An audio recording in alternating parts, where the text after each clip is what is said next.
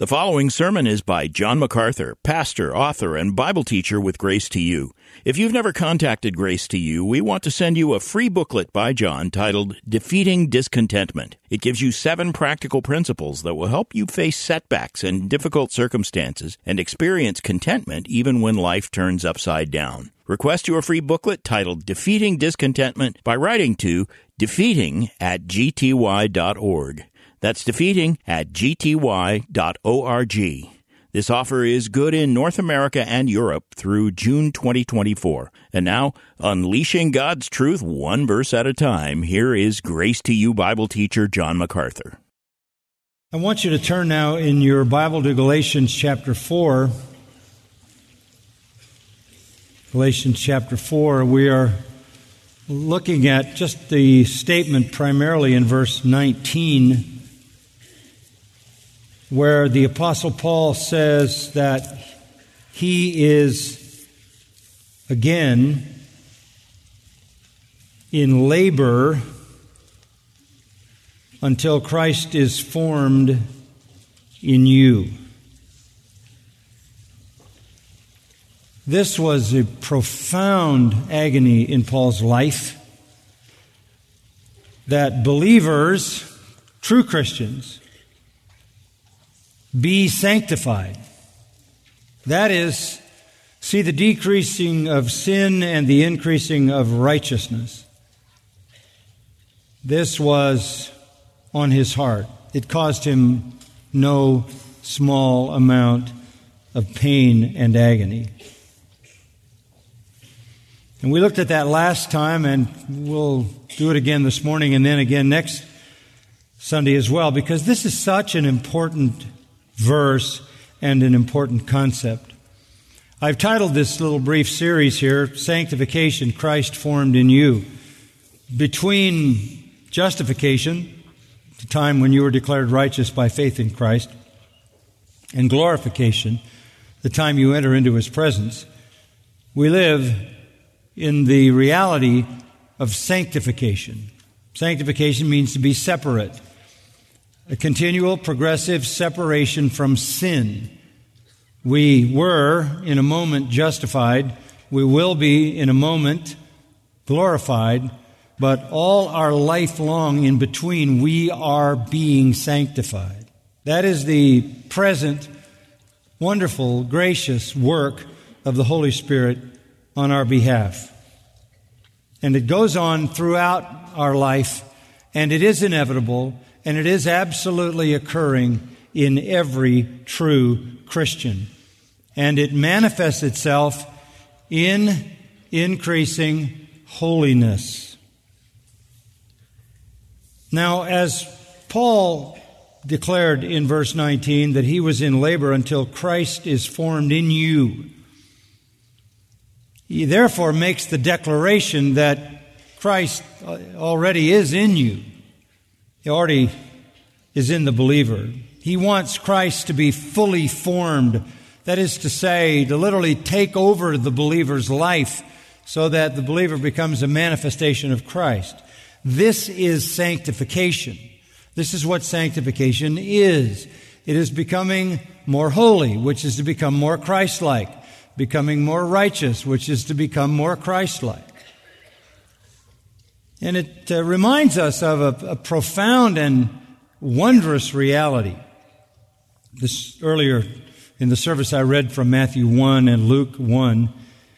And I read the truth that the divine miracle of the virgin birth meant that the Son of God in human form lived in the womb of Mary. For 9 months, the God-man, Son of God, Son of Man, was in the womb of Mary. Mary carried in her body the eternal Son of heaven, the Creator and Sovereign Lord of life, the Savior and Redeemer of the world, as an infant. There is a wondrous parallel to that in our own lives, and that is this, that we as believers have in us the Son of God, Son of Man, the living Christ. He lives in us, not as an infant, and not for 9 months, but He lives in us in all His fullness permanently. Permanently. If you are a believer, you have the Spirit of Christ living in you permanently. It is His presence that is the sanctifying reality. Galatians has brought this into our minds pretty clearly. If you go back into chapter 1, verse 15, Paul, referring to his own testimony, says, "When God, who had set me apart, even from my mother's womb, and called me through His grace, was pleased to reveal His Son in me, so that I might preach Him among the nations." Here he says, His Son is in me. At the point of salvation, the Son of God takes up residence in the believer. Chapter 2, verse 20, a very familiar verse. "I have been crucified with Christ. It is no longer I who live, but Christ lives in me." There explicitly is the statement that Christ is in the believer. In chapter 3, in verse 27, "All of you who are baptized into Christ have clothed yourselves with Christ." That is to say, He is in us and He is around us. Chapter 4, verse 6, "Because you are sons, God has sent the Spirit of His Son into our hearts, crying, Abba, Father."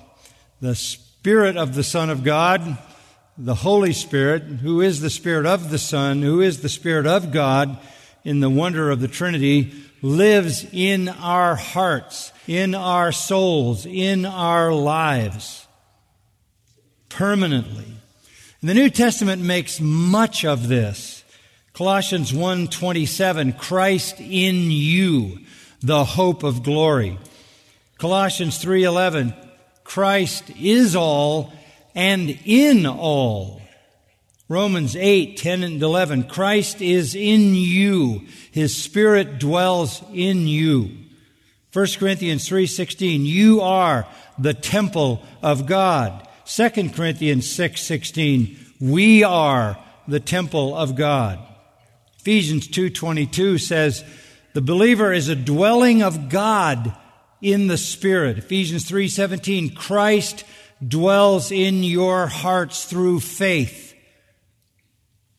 1 John 4:4, "Greater is He that is in you," meaning Christ, "than he that is in the world."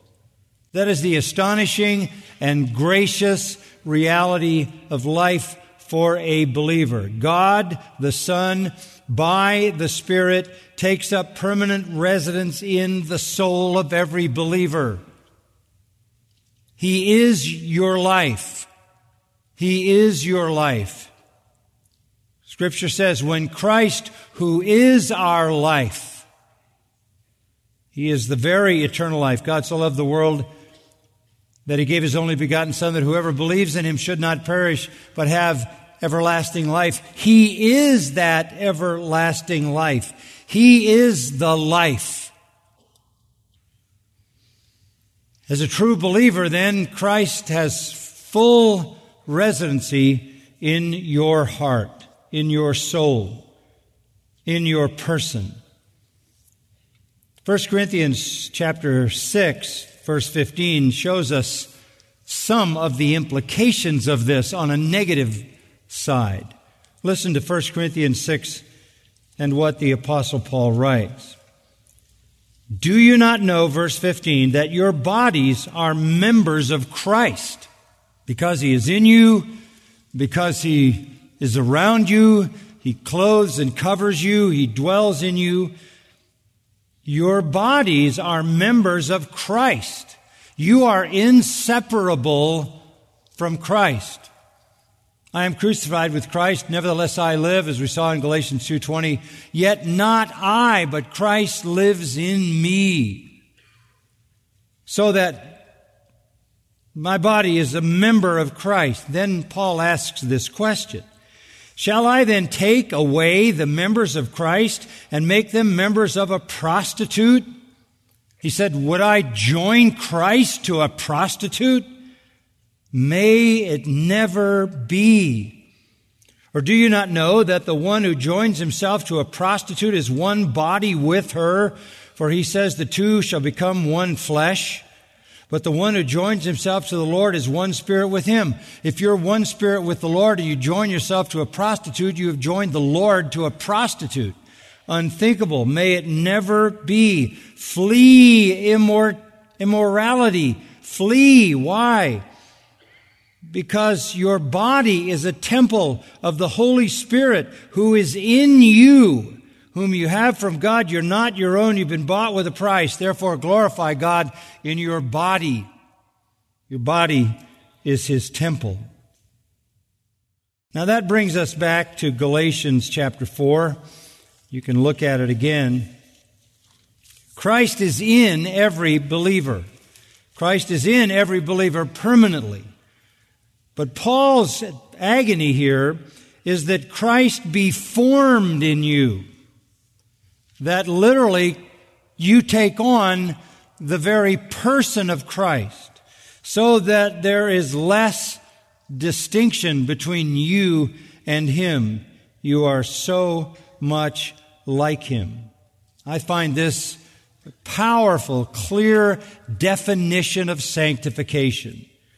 To have Christ formed in the believer so that the believer takes on the shape of Christ, the mind of Christ, the attitudes of Christ, the words of Christ, the behaviors of Christ.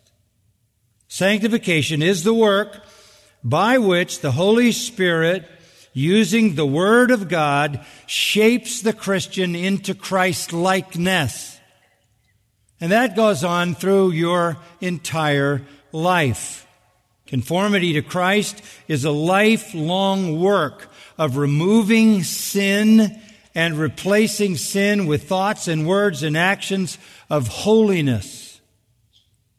And it, as I said, is taking place all through our lives. Never complete until glorification.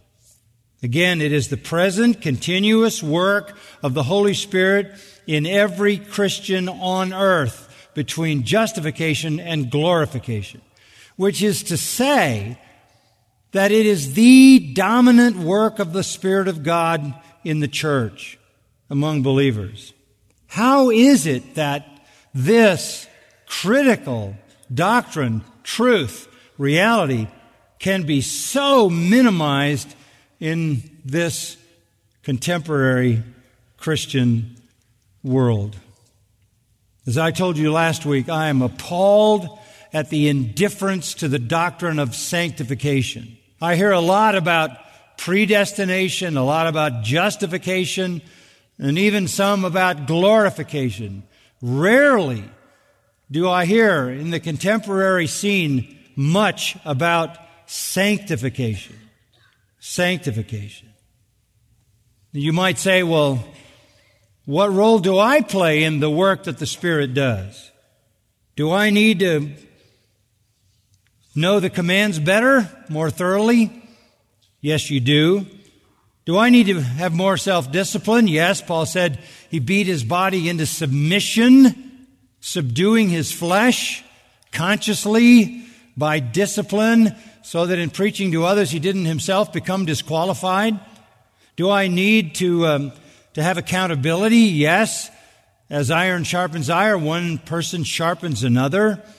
Do I need more devotion to duty? Do I need to stop wasting time?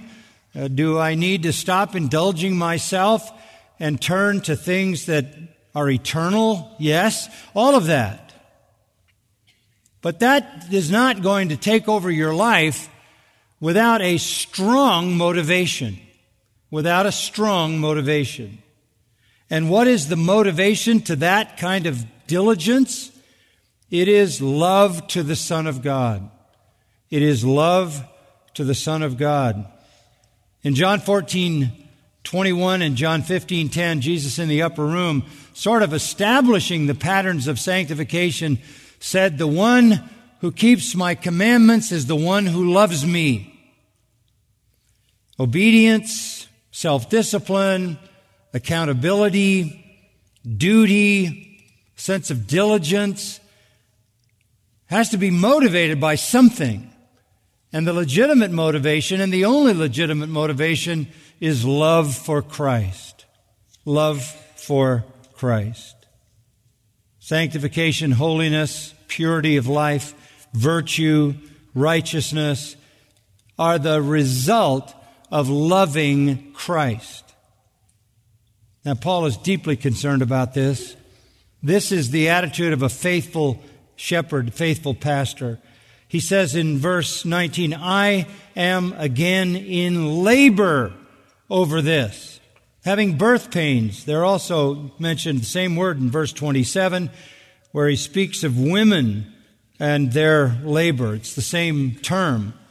I'm in labor over this. I am going through excruciating, prolonged pain to see Christ formed in you.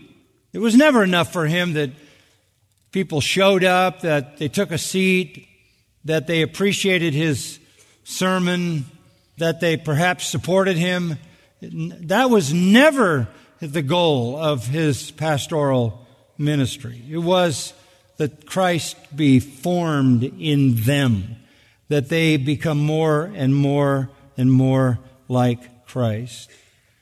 So dominating was this desire that Paul speaks of prolonged, repeated suffering, agony, until his beloved spiritual children are like their Lord and Savior.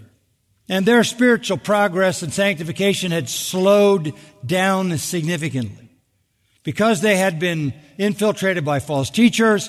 They had been listening to the false teachers. They had been bewitched. They were acting foolishly. And it affected not only their understanding of the gospel, but their understanding of sanctification. This passion, by the way, is so rare today. So rare. So many are satisfied just to have the seats filled. So many are satisfied just to receive accolades, compliments from people. But Paul's satisfaction was tied to Christ-likeness. If you're a pastor and your desire is anything less than that, you have fallen short. Listen to the cry of Paul, just backing up one book from Galatians to 2 Corinthians in chapter 11. And I could take you a lot of places, but this one is close. Verse 1, "I wish that you would bear with me in a little foolishness," sarcastically.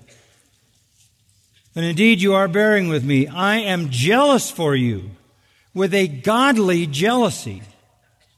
I betrothed you to one husband, so that to Christ I might present you as a pure virgin."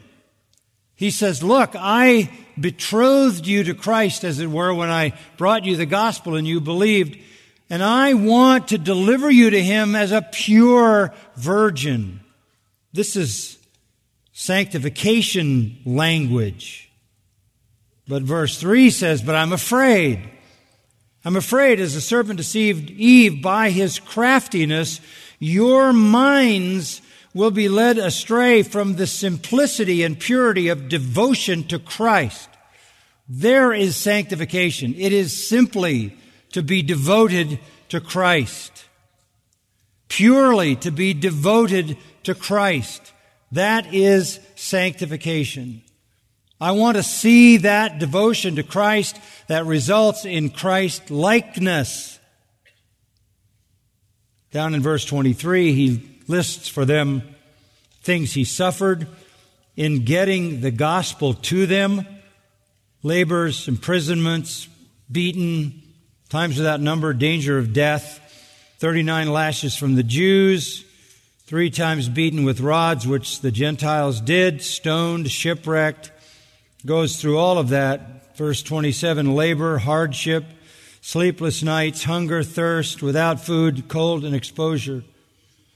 But then on top of that, apart from such external things, or above that, there is the daily pressure on me of concern for all the churches. That is not administrative concern. That is concern about the sanctification of believers. The daily internal pressure of concern for the Christ-likeness of the saints. And he defines that in verse 29. What are you talking about, Paul?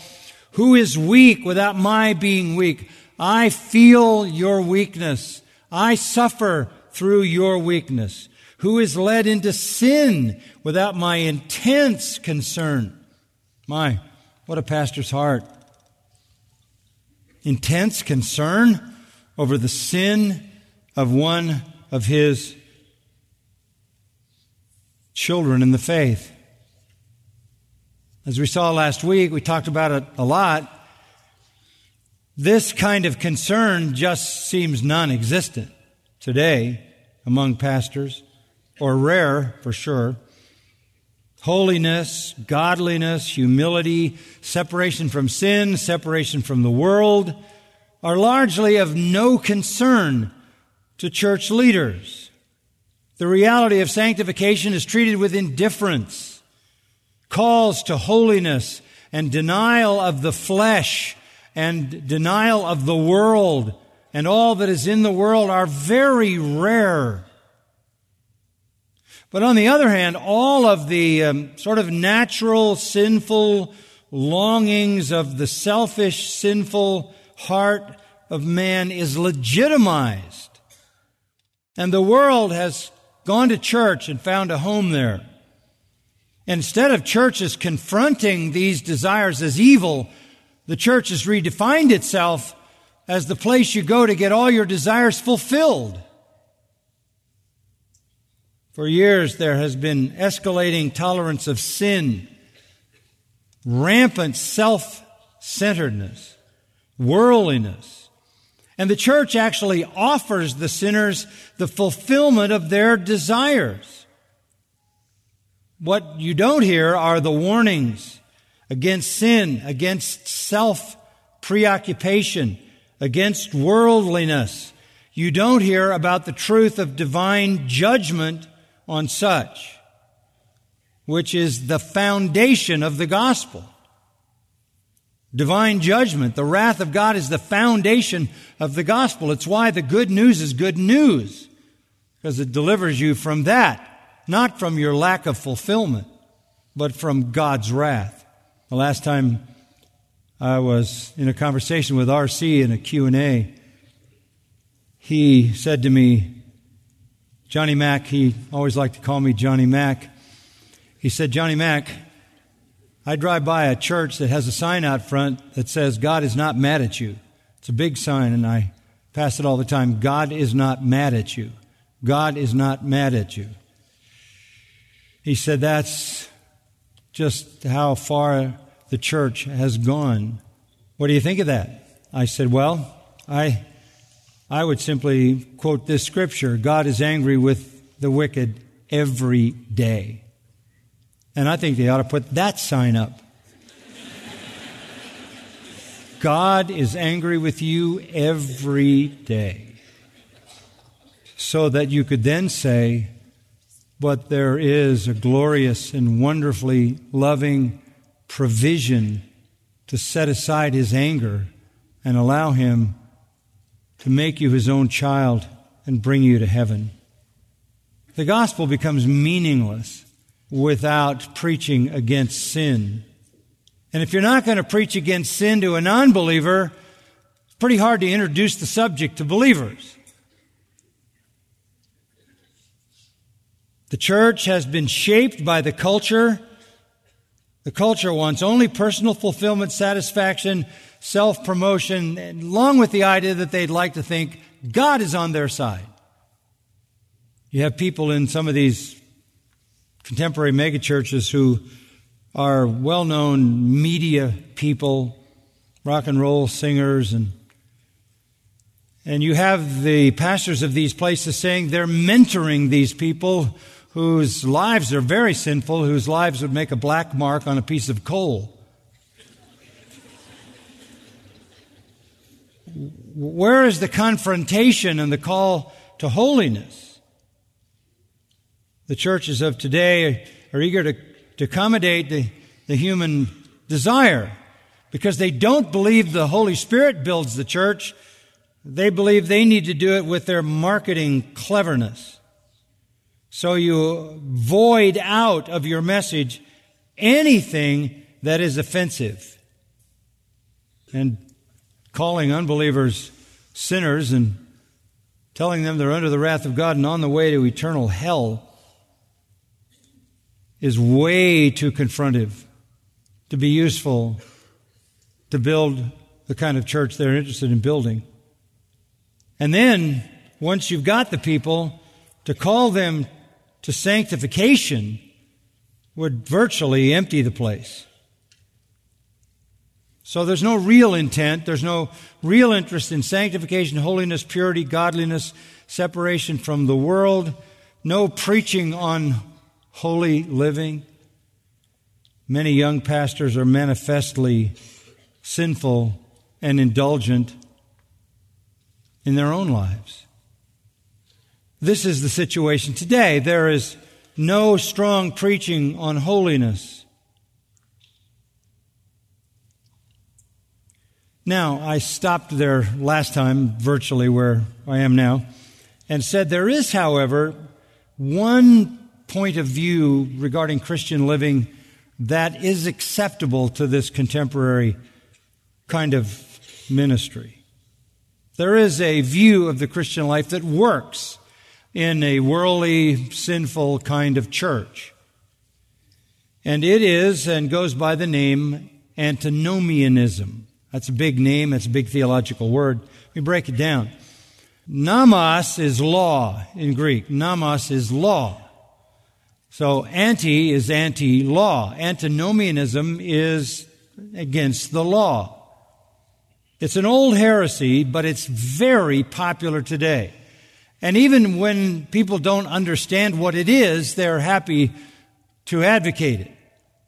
There aren't a lot of people, there are some, but not a lot of people who, over a long period of time, preach antinomianism. Because those who preach it usually crash and burn. Because antinomianism is an old heresy that says you do not have an obligation to God to obey His moral law. You don't have that obligation. We are not under the law. We are free from the law. For freedom Christ has set us free, as Galatians 5 says. So antinomians say we're free from any obligation to the law. How can that be? Because Christ has fulfilled the whole law for us. In His death, He took the penalty for us. In His life, He fulfilled the law for us. His righteous life is imputed to us, and so when God looks at us, He sees the full obedience of Christ. So we don't have any obligation to God to obey His moral law because Christ fulfilled the law for us. This would mean that holiness, obedience, virtue, righteousness is not necessarily a result of justification in that view. Sanctification is not an inevitable result of justification. In fact, you can be saved, and since Christ paid the penalty for your sin and fulfilled the law for you, you don't have to worry about being under bondage to anything. Antinomianism is imagined to be the cure for legalism. And those who advocate antinomianism spend so much of their time denouncing legalism. I know of a church where the pastor put an end to all prayer meetings because he said those scheduled prayer meetings are a kind of duty. They're a kind of legalism. You're falling back into legalism. I had a man fly all the way out here from the East Coast, formidable man, leader in that church, to sit down with me, with his wife in tears, to talk about how the church was being destroyed because anything that had been perceived as a spiritual duty was being eliminated under the idea that we were free from any kind of duty or responsibility. And if we do those things out of duty, they're sinful. They're sinful. So it's sin if you don't pray, but if you pray out of the responsibility to pray, that's a sin. So pick your sin, and it's a whole lot easier to pick the sin of least resistance. Heartbreaking dismantling of that church has continued. The antinomian thinks that because he's not a legalist, he has to completely ignore the law. That antinomianism is the opposite of legalism. To be a legalist is to be bound by law.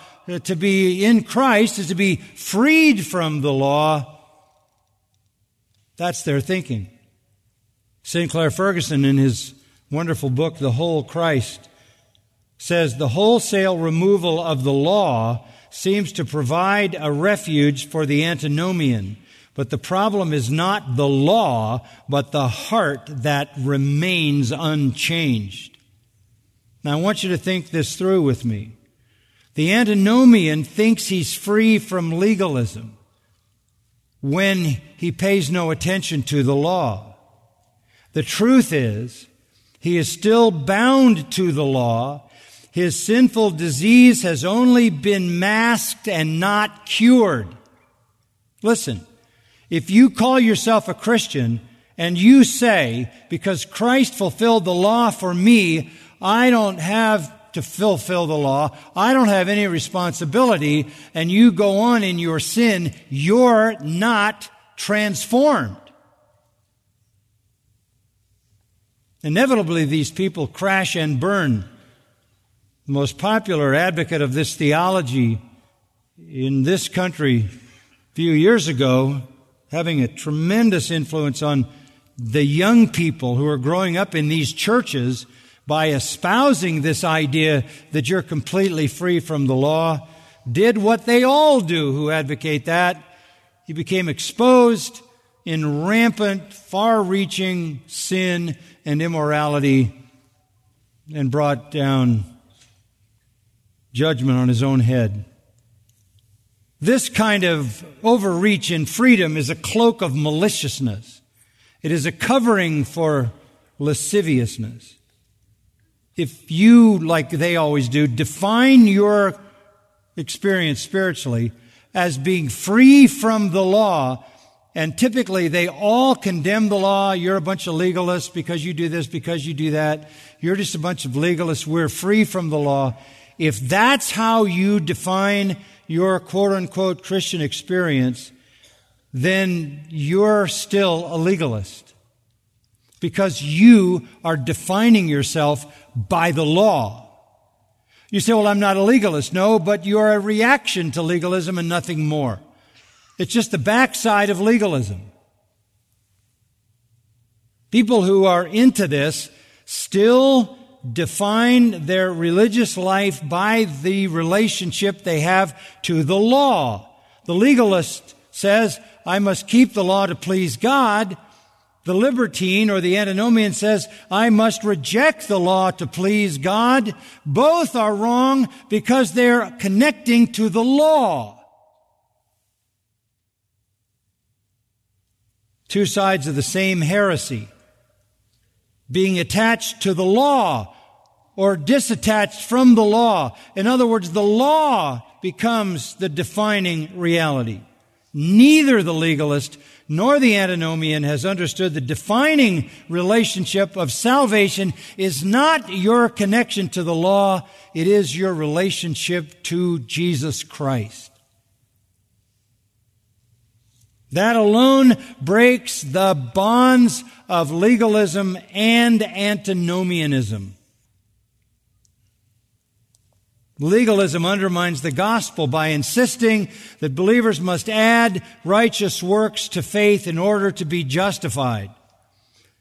The antinomian perverts the gospel by saying you don't have to work, you don't have to obey, you're free to go on in sin because your sin's paid for, Christ's righteous life's credited to your account, and you're under grace. Antinomians then pervert the gospel by subtracting from the efficiency and the sufficiency of Christ's work. They talk about, really, a conversion that didn't happen. Why am I saying that? Because this is one very serious truth. If you have been born again, you not only love Christ, you love His Word and His law. Your life is defined by your relationship to Christ, and you know that the law is a reflection of the holy nature of Christ, and you know that His will for you is consistent with that law, and you know He kept the law perfectly when He was on earth, and He is your example. So it is characteristic of a true believer not to define his relationship, his spiritual life with relationship to the law, but to Christ. Antinomianism, living without regard for the righteousness of God, as if you didn't care that this offended God. Living with indifference to the holiness of Christ, as if He didn't care about that. This is horrendous. Look what Paul is saying here. Paul doesn't even come close to saying, okay, we're in Galatians for freedom. Christ has set us free. You're free. You're free. Go do whatever you want. But he doesn't define what God wants by the law. He defines it by Christ. So instead of saying, I am in labor until you all obey the law, he says, I'm in labor until you become like Christ.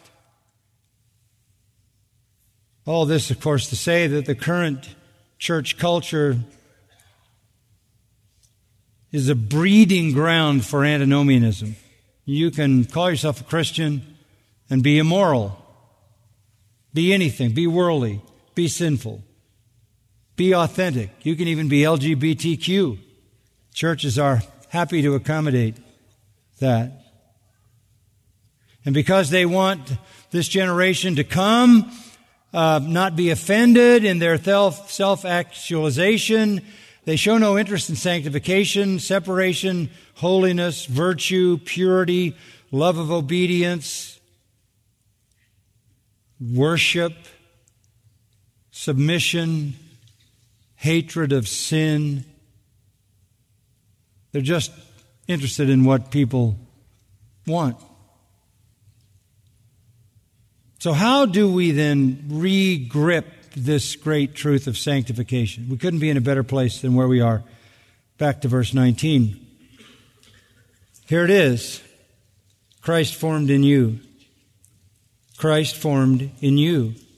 That's what Paul wanted. Christ formed in you. Back in verse 11 of chapter 4, he said, I fear for you, that perhaps I've labored over you in vain. He talks a lot about laboring. I fear that all this has been for nothing. And then down in verse 19, again in labor until Christ is formed in you. My children, that's endearing. They're true believers. I am in labor again. I'm like a birthing mother. The first preaching of the gospel to these Galatian pagans was a painful work as he confronted sin and righteousness and judgment. until they were born into new life, delivered out of the realm of darkness, and they were saved. Now here he is suffering all over again until they come to the full character of Christ, until Christ is morphao, formed in you, refers to essential nature, not outward shape. There's no antinomianism here. I want you to be like Christ, who loved God perfectly, served God perfectly, obeyed God perfectly. You couldn't ever define Christ as one who violated any command that God gave. He was holy, harmless, undefiled. And He's your model. Pastor could never be content with anything, any kind of sin, or certainly any exploitation of grace. This is baffling to Paul. I could wish to be present with you, he says in verse 20. Now, I need to be there to work on this and to change my tone, because he's very upset as he writes the letter. I'm perplexed about you, aporeo, to be puzzled, to be uncertain, even grieved, or at wit's end. I don't know what to do about you. They had begun so well at salvation. He said earlier, you've begun so well, who hindered you? Look, this is the goal of sanctification, Christ-likeness. So instead of gritting your teeth and saying, I'm going to have to obey the law, so I need to get all the laws lined up and work really hard to obey the law, what you want to do is become like Christ. This is the objective. He kept the law. The closer you approximate Him, the more you will do the same. Listen to Paul and his commitment to the realities of Christ-likeness as essential to the believer's experience. Listen to Romans 8:28, where we know that God causes all things to work together for good to those who love God, to those who are called according to His purpose. Now, what's His purpose? For those He foreknew, He predestined to become conformed to the image of His Son. Those whom He predestined to become conformed to the image of His Son. That is the purpose of God in redemption, to make us like Christ. That's been the purpose since we were justified. Listen to 13 of Romans, verse 14. Put on the Lord Jesus Christ and make no provision for the flesh in regard to its lusts. That says it all. Put on the Lord Jesus Christ. Another way of saying, let Christ be formed in you. Make no provision for the flesh in regard to its lusts. Deny yourself. Focus on becoming like Christ. In Ephesians chapter 4, instruction is given to apostles and prophets and evangelists and teaching pastors. And verse 12 there, to equip the saints for the work of service to the building up of the body of Christ, until we all attain to the unity of the faith and the knowledge of the Son of God, to a mature man, to the measure of the stature that belongs to the fullness of Christ. That's why we have pastors in the church, so that they can edify the saints until they come to the fullness of the stature of Christ. To a mature man. Philippians 3, verse 13. Brethren, I do not regard myself as having laid hold of it yet. But one thing I do, one thing. Forgetting what lies behind, reaching forward to what lies ahead, I press on toward the goal for the prize of the upward call of God in Christ Jesus. One thing he does. One thing, he presses to the goal. What is the goal? The goal is the prize of the upward call. What is the prize when we're called up? We'll be like Him, for we shall see Him as He is. 1 John 3:2. So that's the prize at glorification. In the meantime, I do one thing. I press on. I pursue that goal in this life. I'm going to be like Christ when I'm glorified. I pursue that now in my sanctification. Colossians 2:6. Therefore, as you receive Christ Jesus the Lord, walk in Him. Colossians 3:10. You've put on the new self, who is being renewed to a true knowledge according to the image of the one who created him. You were recreated by the power of Christ, and now, as you have put on the new self in Christ, you are being renewed into His image. That's sanctification. Salvation brings a person into union with Christ. He takes up residence in our life, and we'll say more about this next time. And we are to become more and more like Him. How does that happen? Let me take you to a final passage. 2 Corinthians 3:18. Very definitive, and one that I have made much of through the years. 2 Corinthians 3:18, but I want to back up to verse 17 for a moment. Where the Spirit of the Lord is, there's liberty. All right, so antinomian would love to hear that. There's liberty, there's freedom. But how do we live within that freedom? Chapter 3 talked about the bondage of the Old Covenant. The Old Covenant was written in ink, not with the Holy Spirit. Written on tablets of stone, not on the heart. It was a covenant that killed, not a covenant that gives life. It was a covenant that faded away, not one that was permanent. It was a covenant of bondage, not freedom. It was a covenant that hid, that veiled things, did not reveal them. But now, he says, we turn to the Lord, verse 16. We turn to the Lord, and the veil is taken away. The veil, what obscured the truth in the Old Testament. It uses the illustration of Moses, who had a veil over his face, and the people were looking at a fading glory that he had picked up from seeing the Lord in the mountain, but he had a fading glory, and he covered his face with a veil. Now we turn to the Lord. The veil is taken away, and now we're at liberty. We're no longer under the bondage of the Old Covenant. But what do? Verse 18, here's the key. But we all, without exception, with unveiled face, beholding as in a mirror. Mirrors were made out of metal, flattened out and polished, and you could bring one close to your face and you could see clearly. Now we have the veil off our face, and we have an intimate, close, clear look at what? The glory of the Lord. The glory of the Lord. Where is that? Where is this clear, intimate revelation of the Lord's glory? It's the New Testament. Scripture. So we look at Scripture with an unveiled face. Nothing obscures, nothing obstructs.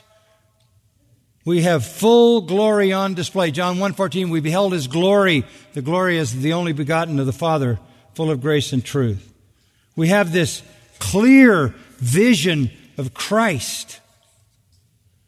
And as we, with unveiled face, are in the process of looking at that revelation of His glory, we are being transformed into the same image from glory to glory, just as from the Lord the Spirit. There it is. There's sanctification. We gaze at the revelation of the glory of the Lord in the pages of Scripture, and the Holy Spirit changes us into His image from one level of glory to the next, to the next, to the next. This is an amazing portion of Scripture. It is a progressive transformation from glory to glory to glory. It's the verb metamorphao, metamorphos. This is the work of the Holy Spirit. When Moses gazed at the glory of God, it was on his face for a little while, and then it decreased. It faded away, as verse 13 of chapter 3 puts it. But we gaze at the glory of the Lord, and in Moses' case, it decreased. In our case, it increases. And this is the work of the Lord who is the Spirit. This is the work of the Holy Spirit. John 16, Jesus said, when the Spirit comes, He'll speak to you of me. He'll reveal me. Well, He does that, not in a vacuum, not in your imagination, but through the pages of Scripture. We're not passive in the work of sanctification. We're active. And what are we actively doing? We're actively being caught up in the glory of Christ. This is how you work out your own salvation, because it's God who works in you to will and to do of His own good pleasure. Philippians 2:12 and 13. So what is the believer's responsibility? To gaze at Christ and to be lost in His glory. And the Spirit changes us into His image. So whether you're a legalist or an antinomian, you got it all wrong. You're not changed. You're not transformed. You're not saved, because you're still defining your life by the law. When you define your life by your relationship to Christ, you will love Him and you will love what He loves. And He loves mostly what is holy, just, and good, and so will you. And you will never say, I am free to sin. You will never say that. Legalism and antinomianism are not opposites. They're both against grace. They're both against love. The antinomian may be the worst legalist because he's a rebellious legalist. He's a revolutionary legalist. But he doesn't understand love and grace. Now, there's so much more to be said about this union we have in Christ, so I will make that the subject for next Sunday. We have been enriched greatly this morning, Lord, to sing and pray and listen to Your wondrous truth. We've been so blessed to fellowship with each other. And now to have these great realities clearly embedded in our minds sets us on a course to truly honor You. Truly honor You. Lord, You not only need to save the legalist, You need to save the antinomian who thinks he's saved by rejecting the law, when one can only be saved by trusting Christ and loving Christ, and sanctified by continually gazing into His glory. And as the revelation of His life unfolds on our minds and hearts, the Holy Spirit changes us into His image. May this be our constant experience. And we know it's dependent on seeing His glory. We don't see it in a small afterglow like Moses did on the mountain in Exodus 33. We see it in its fullness on the pages of the New Testament, in the full revelation of Christ. As we gaze at that glory, change us so that we find Christ formed in us. That's our prayer. Amen. You've been listening to John MacArthur, Bible teacher with Grace to You. For free access to all of John's lessons and a listing of study Bibles and books available for sale, visit Grace to You's website at gty.org. John MacArthur and Grace to You reserve all copyright protection under applicable law. Our copyright policy is available at gty.org, and it includes instructions for and limitations on duplicating this digital file.